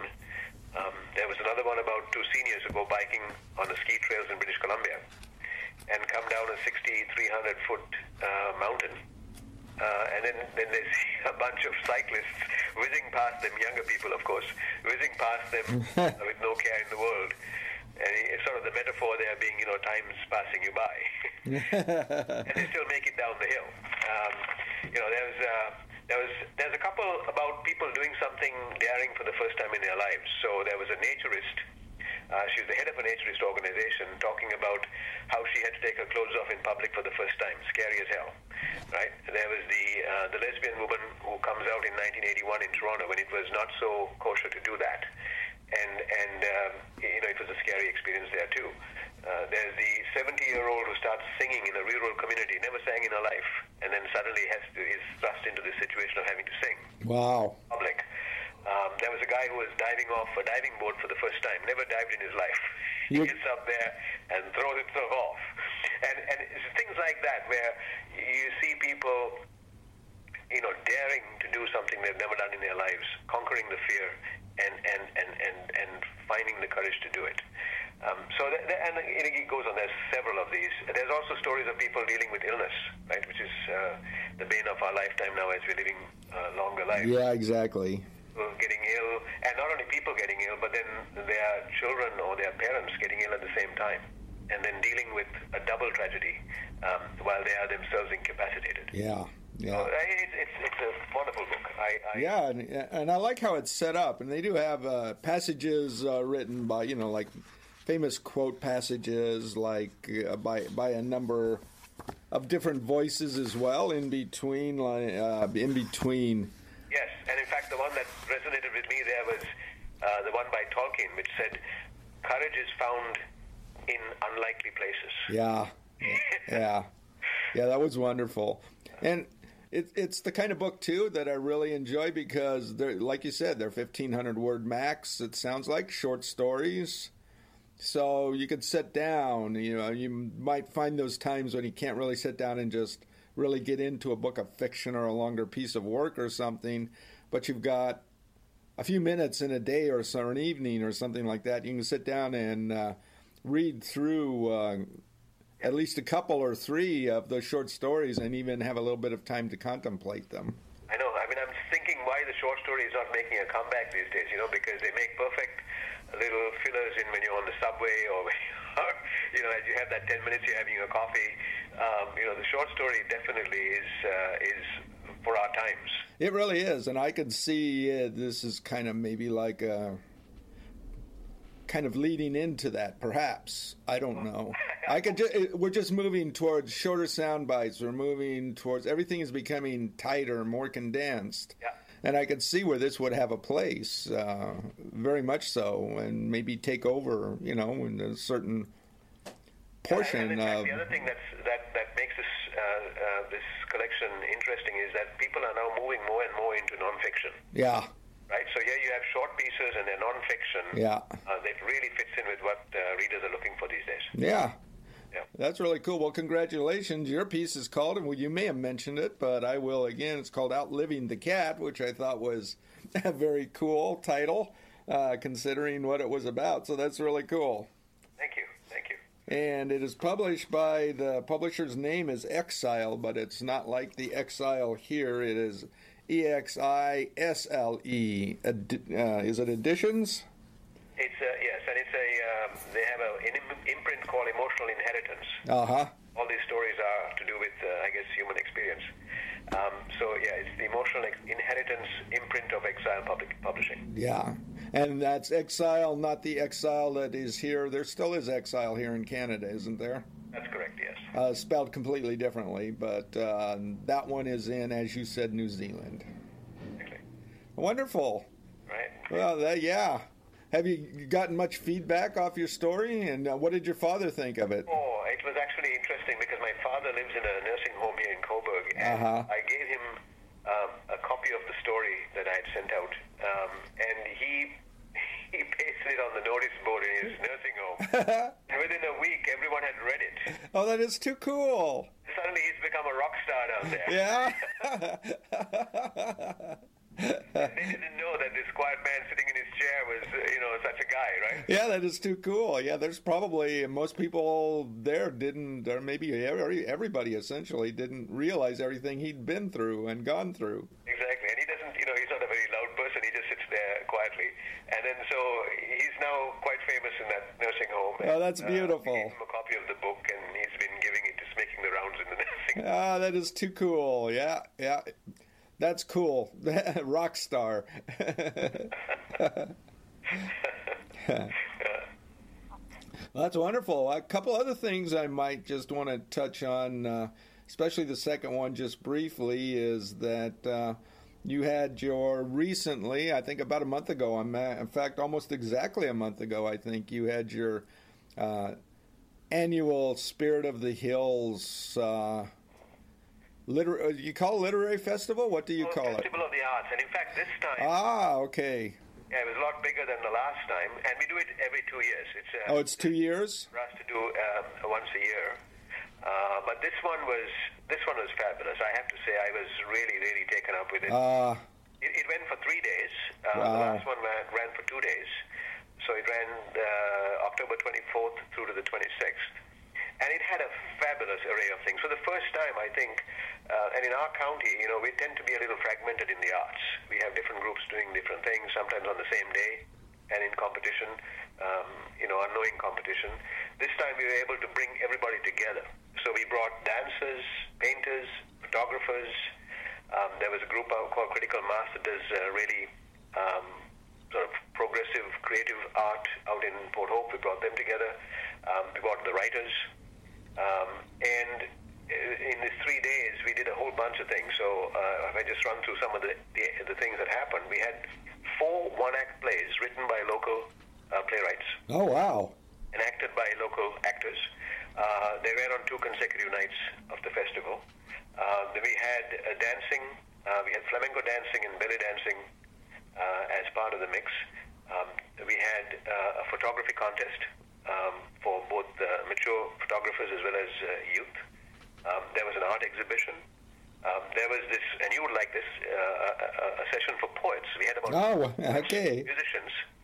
And this was done by, Wally Keeler. You know Wally? Yes, I knew. Yeah, so he had this, it was a multimedia presentation, and he even brought in an act of Susanna Moody when she traveled through Coburg in the 1800s. It was played by our town crier, Mandy Robinson, and she did a fabulous job. Oh, that sounds wonderful. We had that. Then we had workshops on writing and, self-publishing and memoir writing and all sorts of, anything to do with the writing business. We had a book sale. And, of course, the last night, which was kind of my night because I had to MC it, and I was launching the 4th anthology of the Spirit of the Hills group, the Hill Spirits 4. Yeah, and that's what I was going to talk to you about, too, was that. So I'm glad you brought it right into the conversation. Yeah, no, that was fabulous. We had 8 readers, but then we also had musicians, and we had, professional musicians. So we had a jazz trio, we had a classical music duo, we had a blues singer, and we had a folk singer. The folk singer converted one of the poems in the anthology into song. Oh, wow. And that conversion happening there. And then we had really powerful readers, because I said to them, look, we're not going to just read. We're going to perform. Yeah. Right? And so I put out, and of course Wally was there with his camera and his video, and he just videotaped the entire thing. We put it out on YouTube. I even took one of the stories that I read from and converted it into a podcast and threw that up on Spotify and a few other places. It was a tremendous opportunity to bring all these groups together and then to diffuse the message across many, many channels. Everyone's highly enthused. And of course, to top it all off, the Lieutenant Governor of Ontario decided to pay us a visit. Oh, that is too cool. Oh, yeah, and she was thrilled. She came by the book tables. 2 of the actors were rehearsing the one-act play, and they just said, ma'am, sit down, we'll do a show for you, just for you. And they did it. Wow. And one guy was making his debut in the show, and he said, I've never, ever dreamed of making my debut in front of the Lieutenant Governor. No, that is just too incredible. So they had that happening, and then overall I think it was a superb event. Went very well, and now we're looking forward to doing it again in 2 years. It's a mammoth undertaking. I mean, the interesting thing I can imagine. More funding from either federal or provincial sources. We applied for grants and never got them. So the local community, the business community, came to the rescue, and they contributed and made this thing happen. Wow, that's beautiful. Pay everybody and meet the bills and so on. And it sort of reflects to me that, we can't rely on the traditional sources of funding anymore. We have to create new sources, given that the art scene in Canada has grown so much since the 60s and 70s, right, when those provincial and federal funding sources are put in place. Uh-huh. So we have to find other creative ways of getting these things out and getting these writers and poets and musicians and all these guys featured. So it was great, and I think the organization, they haven't made a profit, but they haven't made a loss. Yeah. They have taken the money they got, and they have cut their coat according to the cloth, and they've done a fabulous job. No, that is just beautiful how a whole community came together and that portion of it. But then also it just sounds like you had a beautiful event altogether, 3-day event, and then culminating with your the launch of the 4th Hill Spirits Anthology. Is that correct? That's correct. Yeah, it's the 4th one, and we've been doing consistently now for 8 years these anthologies. Right, we've been coming out every 2 years. Okay, and they're always tied to the festival, the arts festival. Then is that when they always launch? Since we started at the arts festival, we decided to tie the anthology launch to that because we need an event. Yeah, exactly. Right, and this did it. Because most people who, the way the tickets were structured also is that if you bought a ticket to the book launch and concert, you got a free copy of the anthology. So it really was attractive for someone to come and attend the event because you were entertained, and then you also got a book at the end of it. Yeah, how nice, right? Well, that's beautiful. It just sounds like you. I was fortunate, and I hate to guess, but it's probably been at least 4 years, since it only happens every 2 years, but could even be 6 years ago, could even have been the first one, I don't know, 8 years ago, I guess. I remember the time you came, but it was when we were up at the Fire Hall Theater. Yeah. I know that was not a festival, that was just one day. Oh, okay. So I've never been. Oh, you've never been, because the one you came to was there was a jazz festival on the street. Oh, okay. I think we just sort of hung our little tent by the side.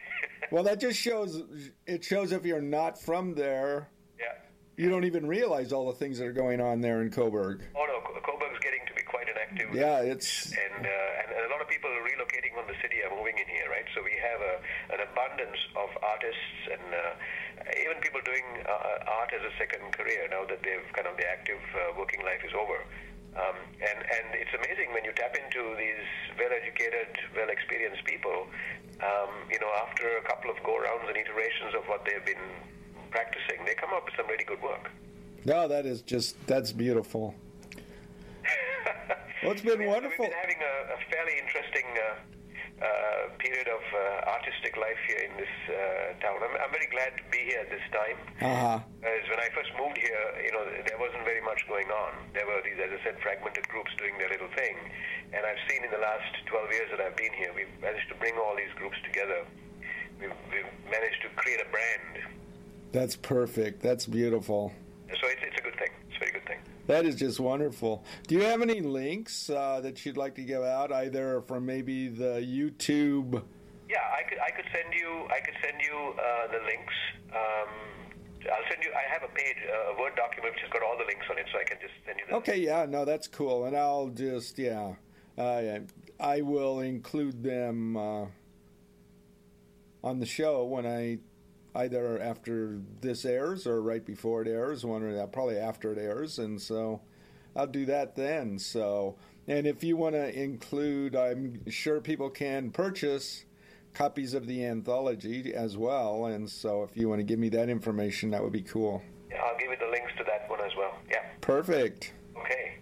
Well, it's been wonderful talking to you. Is there anything else? Do you have a website or anything? Do you want to plug the press? The Hills website, I can send a link to that as well. Okay. And of course, then there's Blue Denim Press website. Yeah, exactly. I can send you that. I got my website. Yeah, I'll send you a few links so that way you have things to link this conversation to. Okay, well, that's perfect. So all of you out there that are listening to this right now, be sure and stay on the radio, and I will give you all those links in just a minute or two. So thank you. This has been fun catching up, and if you're ever in Kingston again and have time, I know you said you come in from time to time with your father, but... No, I'd love to. I'd like to come on one of your, your readings. I know you do various readings and things like that. So if the time and the occasion is right, I'd be very happy to show up if you guys would invite me. Yeah. No, that would be wonderful. Yeah, okay, good. Well, thanks very much, Bruce. Thanks a lot, Shane. Yeah. All right. Have a great weekend. Yeah, you too. Thanks. All right. Okay. Bye. Bye. And you just heard a telephone interview I conducted with author and publisher Shane Joseph from Coburg about the publication of his short story in an international anthology called Fear and Courage. Again, that's Exile, EXISLE, publishing out of New Zealand, and came out in 2019.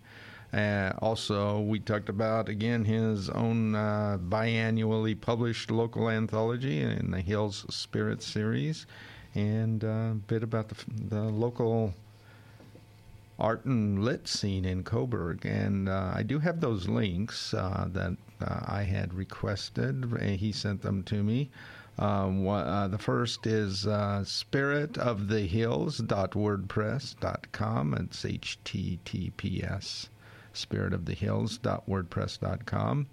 And the one for the press is https://bluedenimpress.com. And then the last one is his own email address, www.shanejoseph.com. So I had a YouTube thing, but I couldn't get it to work with this address, but I bet he's got the address for it on at least one of those other sites. So there you go. And maybe, I'm going to do this first and then see if I have time to do something else. I really want to thank you for tuning in today. Again, you've been listening to Finding a Voice here on CFRC 101.9 FM. We are located in Lower Carruthers Hall, Queen's University, Kingston, Ontario. My name is Bruce, and I'm here every Friday afternoon from 4 to 6 o'clock. We do stream live online, also www.cfrc.ca. And I just wanted to remind you that each hour, I usually do this at the end of every hour, shoot out this reminder. This show each week is uploaded to my blog space for it shortly after the show ends, and that's can be found at Finding a Voice on cfrcfm.wordpress.com. Will remain there for years. And coming up next week, I'm leaning heavily towards, there was a very wonderful event that happened here at Queen's University, and if I can get that all put together, I think I'm going to air that next week, so I hope you can tune into that. It was put together by Queen's writer-in-residence for this term, Kanisha Lubrin, and so tune in. So I'm about 90% sure that it's going to happen. So there we go. And hope you can stay tuned at the top of the hour. Coming up right after this show, you're going to hear 2 hours of East Coast music in a show called Saltwater Music, hosted by Rob Carnell. And again, I want to thank you for tuning in today. I hope each of you has a really wonderful weekend, and hopefully you'll have a good time. So I guess I've run out of anything to say. So on that note, I guess, have a great weekend. Catch you here next week. Thank you for listening to this podcast produced at CFRC 101.9 FM in Kingston, Ontario at Queen's University, situated on the traditional territory of the Anishinaabe and Haudenosaunee peoples. The CFRC Podcast Network at podcast.cfrc.ca is brought to you by the generous support of the Queen's University Faculty of Engineering and Applied Sciences.